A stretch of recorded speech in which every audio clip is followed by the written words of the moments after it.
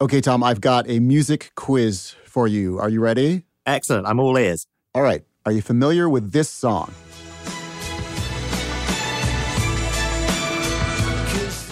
I am, yes. This is Bittersweet Symphony by The Verve. I'm picturing a young Tom Standage grooving to that piece. But now I'm going to play you another song.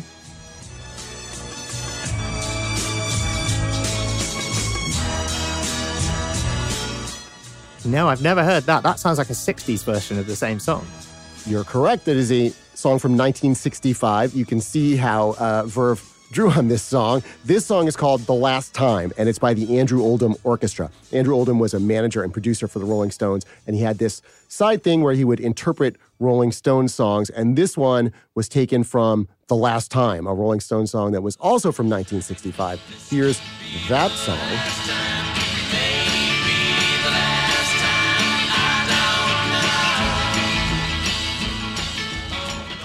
Oh, this is a totally different song now. No, I know it doesn't sound, the Andrew Oldham Orchestra sounds nothing where are the like strings? this, right? I mean, I vaguely remember that the Verve song had something to do with the Rolling Stones song, which I've never heard of. And now I've heard it. It sounds like something completely different. Where are the violins? Yes, no, this doesn't sound anything like the Verve song anymore. But we're not done. We're not done. The Rolling Stones actually, for that song, nipped a little bit of this song from 1958 by the Staple Singers. It's called This May Be the Last Time.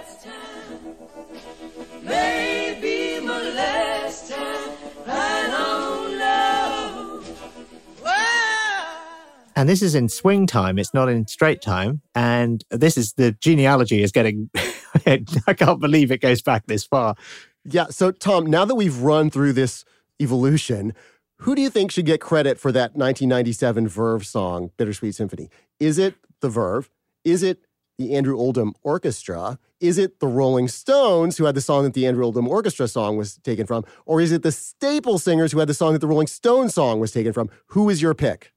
I think Andrew Oldham, because, I mean, it sounds like he added the string part to the song that the Rolling Stones had ripped off someone else. And it's the string part that gets sampled by the Verve. So that's the bit that kind of I think of when I think of that Verve song. So he's the person who gets the credit for that, right? Well, it sounds like you're just ripping credit away from the Verve. I mean, they did put some lyrics on top of it and stuff. But anyway. Well, to be honest, they just sound like they're moaning all the time. Ouch. Ouch. Take that, Verve. Well, anyway, you're wrong. What happened was the songwriting credits for the Verve song were split between the guy who wrote the song for the Verve and Mick Jagger and Keith Richards. And the royalties for the Verve song were split between Mick Jagger, Keith Richards, and Andrew Oldham, which seems a little bit absurd since Bittersweet Symphony sounds nothing like the Rolling Stones song. It only really sounds like the Andrew Oldham song. It was only this year, 20 years after Bittersweet Symphony came out, that this copyright dispute was resolved. And Mick and Keith voluntarily gave up ownership, and the Verve got its song back. But now I want you to imagine a next step in the evolution of this song. So let's say I had some artificial intelligence software that understands music, and I feed that Verve song and the Andrew Oldham song and the Rolling Stones song and the Staple Singers song all into the AI, and then it blends them together, and it comes up with some sort of synthesis of them that's a totally new song. How would you divvy up the credit for that song? Well, I suppose between all of those people, and maybe there's a way that you could ask the AI to tell you how much of, different bits or different people's contributions it used. And then it could say, well, I took this from here and this from here. So, you could then apportion the royalties that way. So you're going to drag the computer into court to testify in the copyright case. Yeah, and in fact, it's going to be an inscrutable AI they're going to have to put on the stand. That's really going to work. Computers that can compose their own songs are quickly becoming one of the most confusing and controversial issues in the world of music. We don't yet know how to deal with the copyright issues that they're going to create. And all this is happening as the industry continues to be shaken up by computers in other ways. Sampling, file sharing, streaming. There always seems to be some kind of revolution going on. Luckily, though, we can look back a century or so for some clues about what to do. Once upon a time, another new technology was upending the business of music. It was called the phonograph. From Slate, I'm Seth Stevenson. From The Economist, I'm Tom Standage. Welcome to Season 2 of The Secret History of the Future.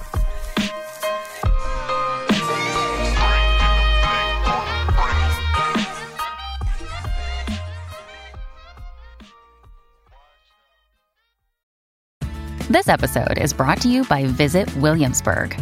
In Williamsburg, Virginia, there's never too much of a good thing. Whether you're a foodie, a golfer, a history buff, a shopaholic, an outdoor enthusiast, or a thrill seeker, you'll find what you came for here and more. So ask yourself, what is it you want? Discover Williamsburg and plan your trip at visitwilliamsburg.com. A century ago, the biggest celebrity in American music, the rock star of his day, was a very severe-looking man who wore little round spectacles. His name was John Philip Sousa. I think it's probably safe to say that if it's around, the second decade of the 20th century, and you asked almost anybody in the English-speaking world to name famous Americans, they probably are going to name Theodore Roosevelt and then John Philip Sousa. This is Patrick Warfield, a professor of musicology and a devoted Sousa scholar. He says that Sousa's band was such a popular draw in its era that it averaged more than one concert per day, every day, over the course of 40 years. They do a matinee in one town and then take a train to do an evening show in the next town and then wake up and do it again. I can't prove this, but I would wager a greater proportion of Americans heard the Sousa band live than have or ever will hear Hamilton live. Of course, you can't see John Philip Sousa live anymore. He died in 1932. But there's no doubt you've heard his recordings. Here's one of his breakout hits. Is that him? I didn't know that was him. Oh, my God. Yes, this is the Washington Post March. And Tommy... after the newspaper?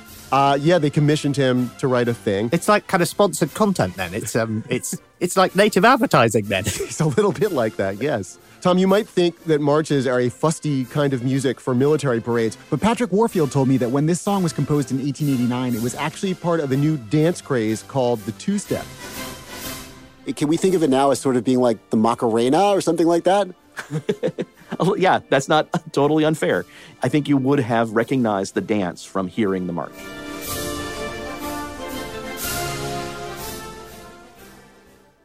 Sousa composed a few other smash hits. Here's The Stars and Stripes Forever. No way. He wrote that as well? My God, he's a monster. Prolific guy. And here's the Liberty Bell March. Tom, see if you can recognize this one from a beloved old program on your telly.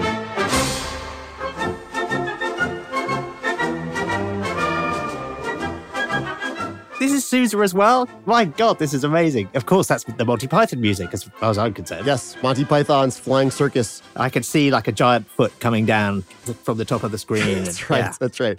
So Sousa was a real Renaissance man, and when he wasn't composing music, he authored an autobiography and 3 novels, and he also wrote lots of commentary on subjects that ranged from facial hair to gun rights. But his most intriguing opinion essay might have been the one he wrote about a hot new technology of his day. It was called the phonograph, and it allowed you to play back recorded music. Sousa was against it. In 1906, Sousa writes this very famous article called The Menace of Mechanical Music, in which he lambasts the recording industry. At the height of his musical career, John Philip Sousa used his public notoriety to take a strong stand against recorded music. Now, the question is, why would a famous musician who you'd think could sell millions of records, why would he hate this new technology that let you record music and play it back? Why would he label it a menace? Well, first you need to understand what the American public's experience of music was like before the phonograph existed. For most people, the way you encountered music was to make it yourself. Back in the 1800s, the way you'd generally hear music is you'd wait for some touring band, like the band that John Philip Sousa led, the US Marine Band, to come to your town and play a selection of popular songs. Or more commonly, you'd just buy sheet music from a shop and you'd play the songs yourself. People were very much invested in making their own music. Lots of homes had pianos. Lots of people played the guitar. And we know this from, we have records of sales of instruments, and we can see that a large percentage of the American populace was capable of playing at home. Not necessarily very well, but they can make their own music and sing and play. And then, in 1877, Thomas Edison invented the phonograph, and it was the first time it was possible to record and play back sound.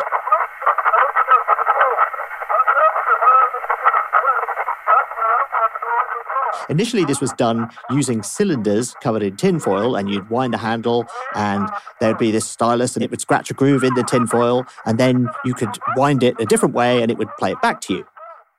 The sound fidelity on those early recordings was pretty bad, so people mostly thought they were going to be used commercially as dictation machines. Eventually, they switched from tinfoil to wax, and the sound gets a little bit better. It's still not great, but at that point, a few people started having the idea maybe you could record music. As crazy as it sounds today, that was a big gamble, right? The recording technology wasn't all that good. There was no clear market. People didn't own record players in their homes yet. This is the late 1880s, early 1890s. Of course, these systems are systems that work acoustically. They have big horns on them. There's no electric amplification. So you need music that's really loud and clear, both to record and play back. Music like John Philip Sousa's marches with their umpa bass lines and their piercing piccolo solos. And it makes a lot of sense that they chose the Marine Band because, of course, if you don't know that there's a market for this, you want something that's pretty cheap. You're going to want something local. You're not going to, go to New York to do this. And you want something that's really loud because the equipment wasn't very good. And cheap, local, and loud in 1889, 1890, Washington, D.C. was the United States Marine Band. And so they actually make some of the very first commercially released musical recordings ever made anywhere in the world. So his band is an early adopter when it comes to recorded music. But then Sousa himself becomes one of the lead voices complaining about recorded music.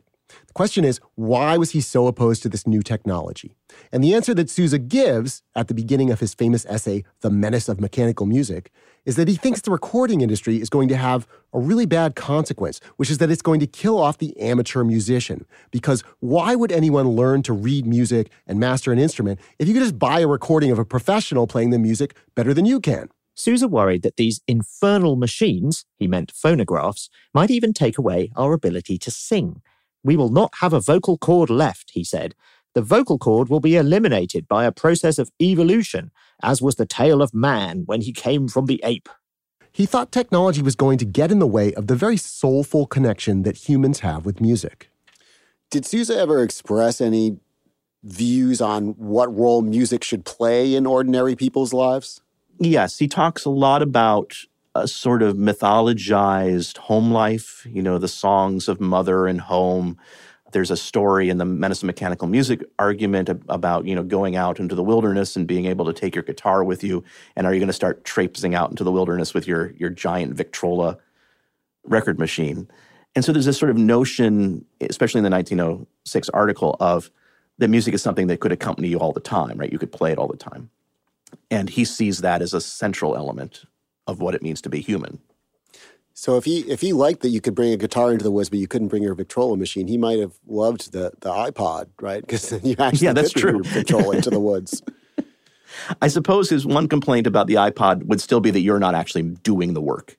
It was a sad idea that no one would play music for fun or personal enrichment anymore.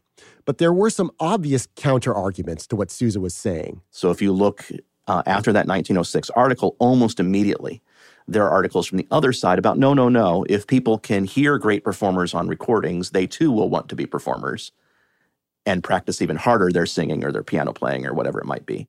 Tom, I think that time has proved John Philip Sousa wrong. The amateur musician has not disappeared because of recordings. I can say from personal experience, I played in a very amateurish band in college in the 1990s, and I did that despite the fact that I could buy CDs at record stores.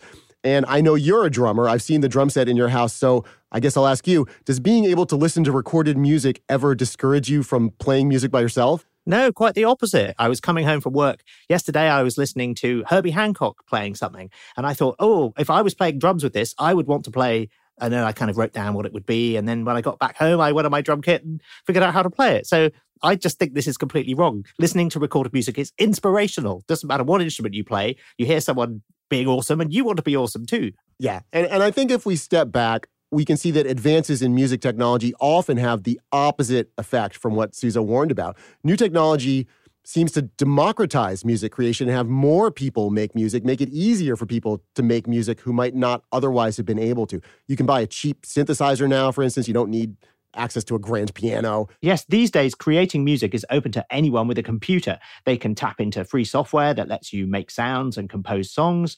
And anyone with a connection to the internet can then upload their songs to streaming services, which make them available for the whole world to hear. Yeah, and in fact, the very technology that Sousa thought was going to make people stop learning to play instruments, the phonograph, which became the record player, well, the record player turned into a sort of musical instrument of its own. People learned how to use it to make brand new kinds of sounds.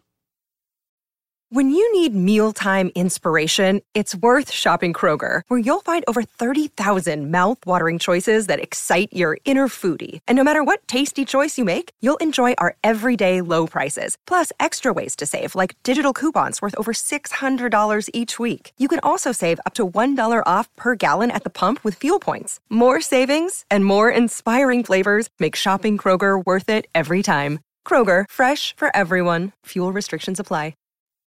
This episode is brought to you by Shopify. Forget the frustration of picking commerce platforms when you switch your business to Shopify, the global commerce platform that supercharges your selling wherever you sell. With Shopify, you'll harness the same intuitive features, trusted apps, and powerful analytics used by the world's leading brands. Sign up today for your $1 per month trial period at shopify.com/tech, all lowercase. That's shopify.com/tech. Hip-hop's one of the only genres that supposedly has a kind of definite birthday, which is a date in August of 1973 when a DJ from New York, Kool Herc, held a party at a recreation center in the Bronx. This is Chris Reed. He's the head of content for Who Sampled, which is a database of information about musical samples and remixes. So the story goes that during that party, he made a kind of discovery or revelation, which was to do with the way people responded to the music. Kool Herc had come to recognize that one of people's favorite things on a dance floor was when the music dropped out in a song and it was just the drums alone for a few bars. Which is a feature of many, many funk records and records from other genres as well, but specifically funk records.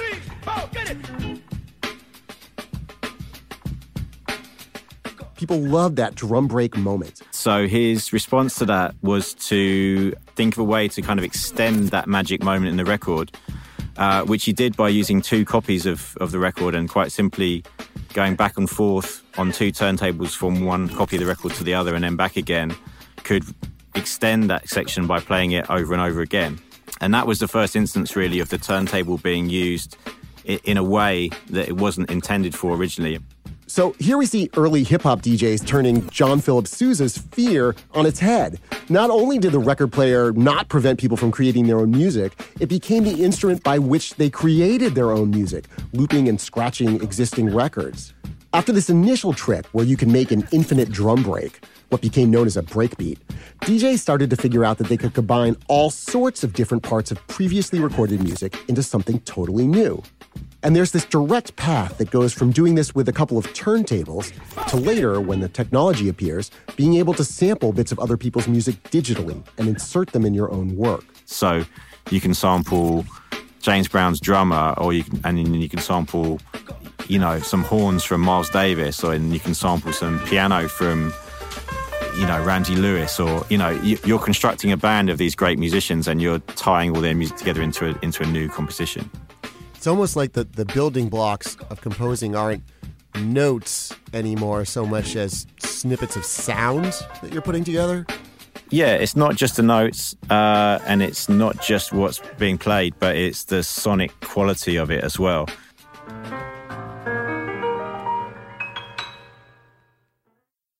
Digital sampling really starts with a device in the late 1970s called the Fairlight CMI, a music workstation that could capture and replay any sound. The Fairlight was extremely expensive. Stevie Wonder and Herbie Hancock were early adopters, and so were Peter Gabriel and Kate Bush. But by the mid-1980s, samplers were starting to become much more affordable. They cost a few $100s rather than tens of thousands of dollars like the Fairlight did. I had one called an Emax, and there was a very popular one called the Akai S900. And this meant essentially if you could afford a guitar, you could probably afford a sampler. That affordability put them into the hands of all sorts of people who used them in all sorts of new ways. Maybe this would shock John Philip Sousa if he were still alive, but with sampling, we see a new technology that relied on recorded music and that actually encouraged new groups of people to get involved in making music. And it's this infusion of new talent and new ideas in the 80s and early 90s that made sampling really come into its own as an art form.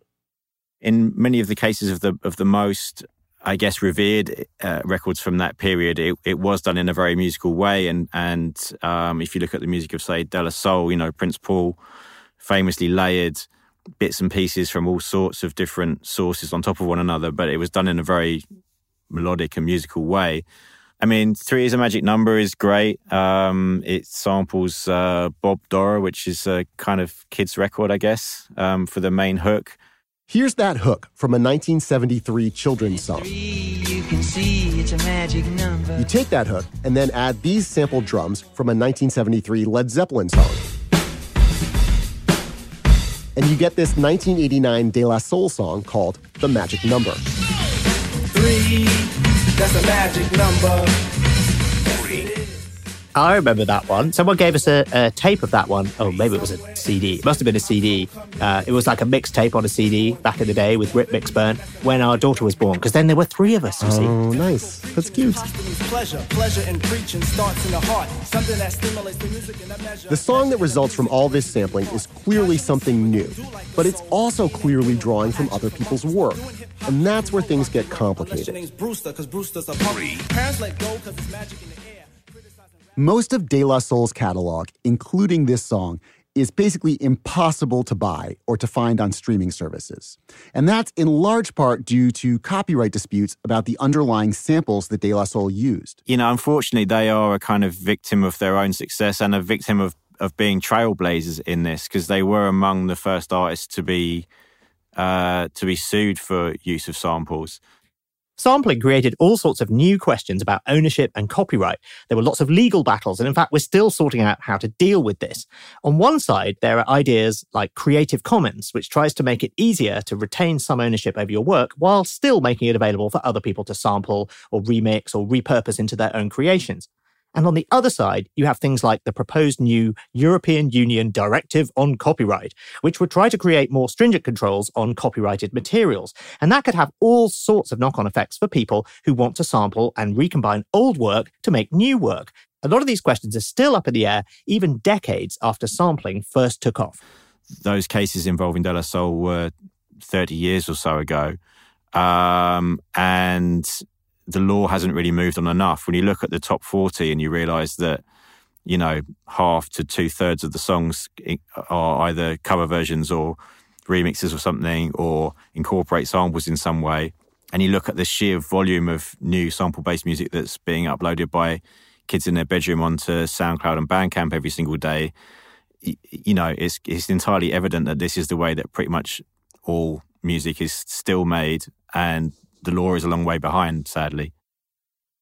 It's easy to get lost in the legal weeds here over how to assign rights and divvy up royalties. But at a broader level, this is a question about moral ownership. When an artist creates something and puts it into the world, does it belong to her, or does it belong to everyone to use it however they see fit?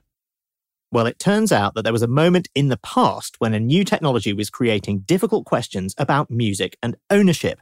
And right in the middle of that debate was our old friend, John Philip Sousa.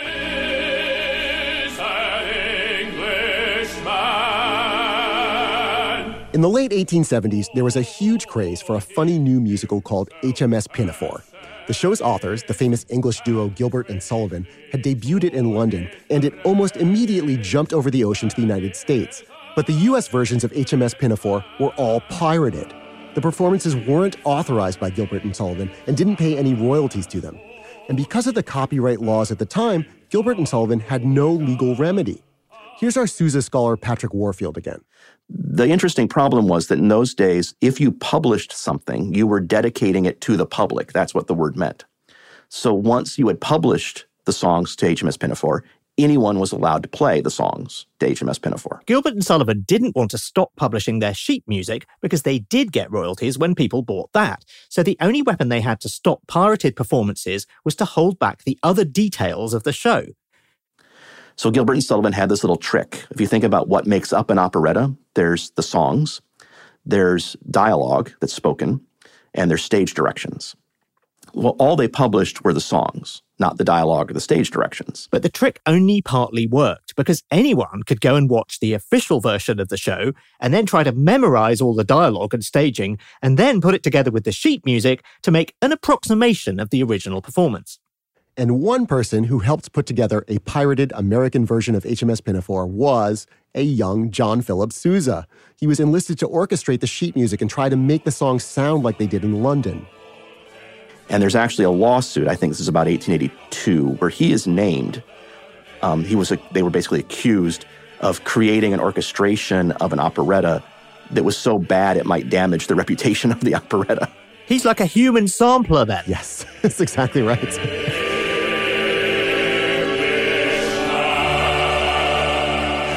So when he was young, still in his 20s, Sousa was making money by ripping off other composers. And by the way, this didn't just stop at orchestrating their sheet music. He also borrowed some themes from Gilbert and Sullivan in his own compositions. But by the time Sousa was in his 50s, his tune had totally changed when it came to moral ownership of music.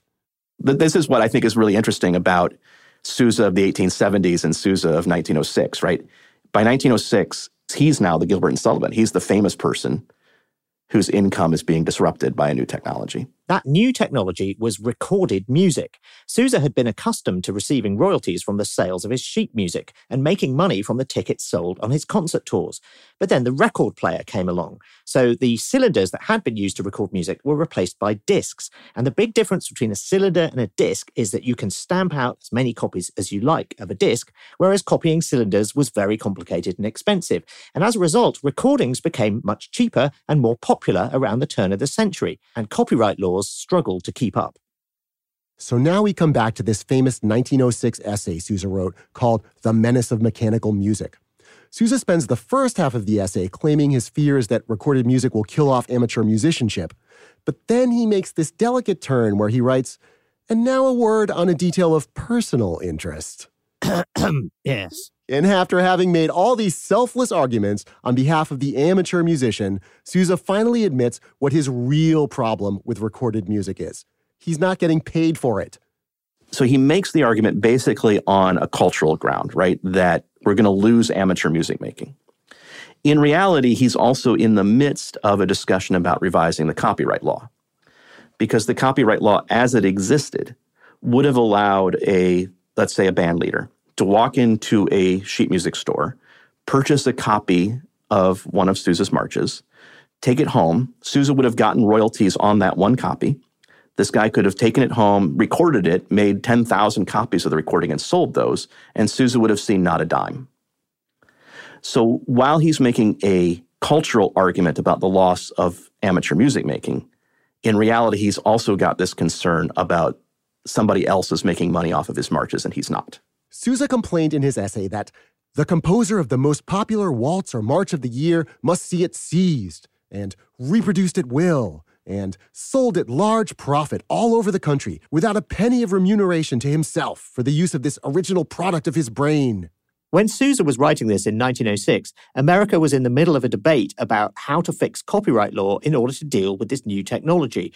There were strong feelings on both sides. The people who made recordings argued that once they'd paid for sheet music and hired people to play it, they'd done their duty and should be free to sell as many records as they could produce. They compared it to buying a trumpet and then being charged every time they played it. In 1909, the United States finally resolved its copyright confusion. A law was passed that let composers control their own works and forced people who were making mechanical copies of those works to pay royalties. And that 1909 copyright law actually stood without any major revisions until the 1970s when it got some updates. So this suggests that we can figure these things out. It took a few decades after the invention of the phonograph to figure out the copyright laws around recording. And now we're a few decades on from the invention of the digital sampler, and we're trying to coalesce around laws that make sense for creating music in the 21st century. And it seems like we might be homing in on some solutions. But just as we start to get a hold on sampling, a brand new technology is arriving that will make music ownership even more confusing. Perhaps the most interesting technological development in music in the last few decades is the ability to let a computer compose music for you. Artificial intelligence is getting better and better at writing songs. I personally hit the point where I'm like, wow, MuseNet is better at imitating Chopin than I am, which is funny because I've played Chopin my whole life. Christine Payne is a pianist and a computer scientist. She's been working on a project called MuseNet, which is one of many neural networks out there that are learning how to compose music. There's no doubt that MuseNet makes it a lot easier for you to write music if you have no background in writing music. All you have to do is set it going and kind of nudge it in the direction you want. And I've already seen it happening where I'm having people who, don't have any sort of formal music background, but so many people just, you know what you like. You know when you hear a piece and you say, oh, I want to hear more of that. And now it's possible to create a piece just by knowing that. You don't need to know, how to create sort of a harmonic pattern or how to do the rhythms. Like MuseNet will take care of that part. Since it lets you compose music almost on demand without paying a professional composer, a lot of people see AI as a quick and cheap way to generate music as background soundtracks for low-budget TV shows or advertisements or podcasts. If you listen closely, you can hear some AI-created music underneath what I'm saying right now. But there are some more interesting possibilities. Maybe AI could compose a soundtrack for your whole day and instantly shift the style of music if its sensors notice that your mood's changing. Or maybe it could make music that sounds nothing like anything we've ever heard before. One of the things that I think about sometimes is, what would it mean to have superhuman music? Like, could we imagine composing something that's just, better than a human could do on their own? We think... certainly there are tons of sounds and tons of styles that we've never even imagined yet. And so if we could kind of tap into things that we would listen to and say, oh, wow, that's really amazing, but, not something that we ever would have thought of creating on our own, I feel like that could be a really exciting way to go. That sounds very futuristic, but the way that AI-generated music works is to draw on stuff from the past. The neural net learns how to compose by listening to previously recorded music and analyzing it for patterns. And then it can pull from those patterns and compose something that's clearly original, but is in some ways deeply indebted to the music that the AI originally learned from. This is sort of the next evolutionary step from sampling. You don't just sample a snippet from one artist and a snippet from another artist and mix them together the way that De La Soul did. You feed the AI all the recordings of both those artists and then ask it to compose an integrated piece that incorporates both their styles. The one that really sold me as wow, this is wild and neat is that I asked it to create or start with the Chopin Nocturne and then do it in the style of Bon Jovi. And it sort of starts along as a normal Chopin Nocturne, and then about 30 seconds in, the band kicks in, and it's just this amazing moment, and it continues. The left hand is still very much the Chopin Nocturne, but the rest of it is this pop song. And to me, I was like, wow, this is wild, and I've never heard anything like this before.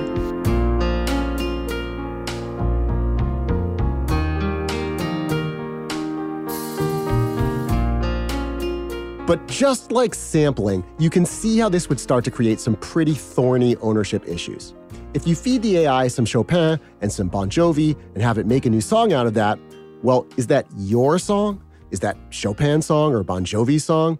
Or is that the AI's song? Yeah, is that the AI's song? Yeah, think about that, Jean-Philippe Sousa. Do you think a composer who uses MuseNet to help them compose big, substantive parts of a composition, do you think they're morally obligated to give a co-composition credit to MuseNet? I would personally like to see sort of that connection, sort of acknowledging that this was a tool in the writing of the piece. I think it's a fairly, right now, my understanding is the way copyright goes, it's still very much the human who does that. I'm hesitating a little because I also, I'm not a lawyer. So, I've actually, tried to talk to other lawyers now at this point about where is this line. And I think part of the sense is this is a very open field right now in law, and it'll probably have to evolve in the upcoming years. If you thought the legal issues raised by the phonograph or even sampling were complicated, AI promises to really scramble some of the assumptions we have around copyright law. To get a handle on this, we talked to Stuart Rosen, the general counsel at BMI, which is an organization that protects the rights of songwriters. He told us he'd recently made a presentation to his corporate board about AI music because he can sense it's a looming issue in the industry. I'm already seeing that this is the topic of the next year or two. Are people confused? Are there a variety of viewpoints about how this should go or how this will go? Absolutely.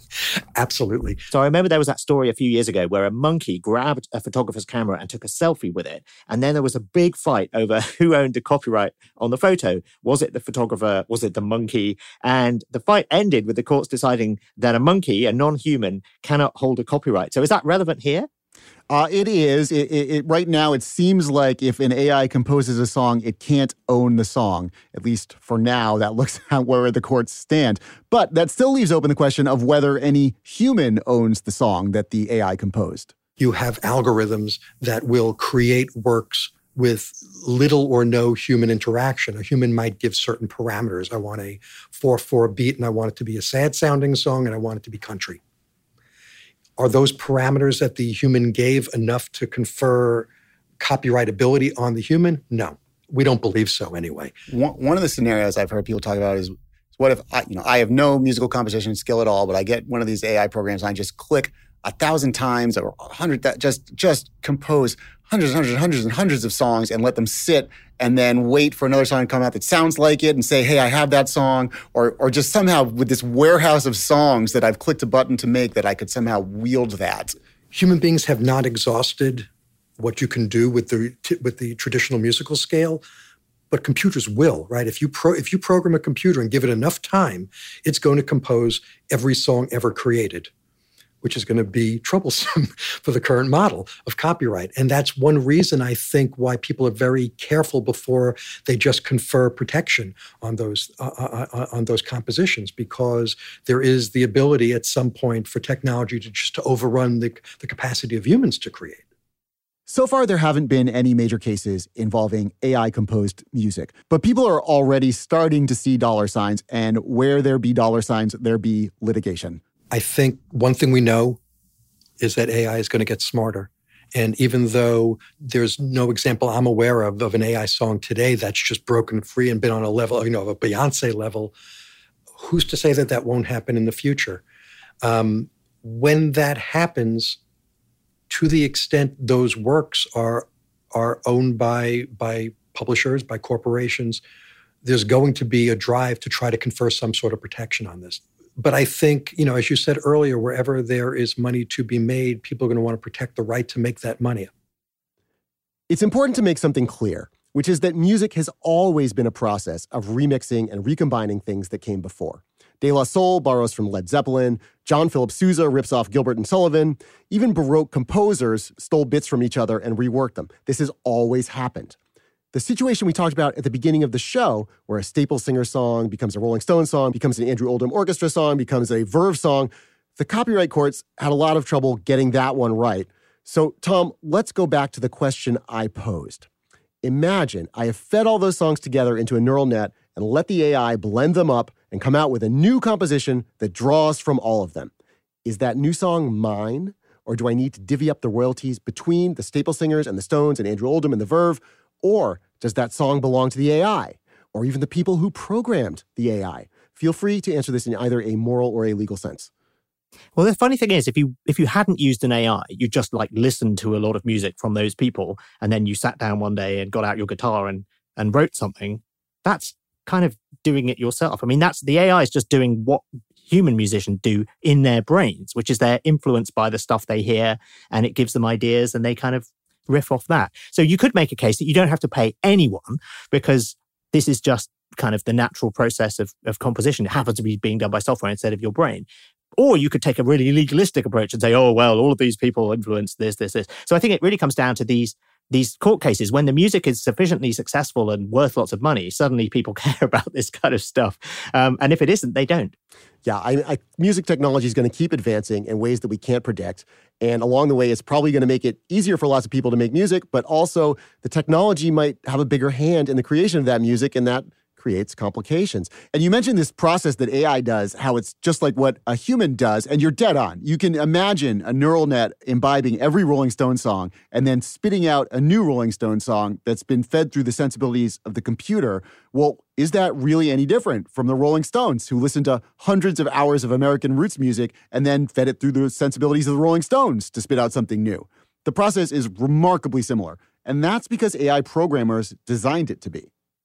I mean, that was the whole idea of neural nets originally, is that you're sort of mimicking the way that brains are able to learn from experiences, and you're trying to give it that ability to connect patterns in some ways inspired by the way humans do. I am sure that the future Mick and Keith of AI are jamming somewhere in a basement server room right now.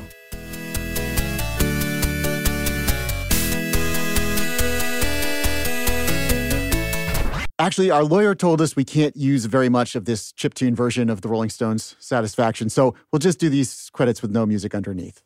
I'm Seth Stevenson. And I'm Tom Standage.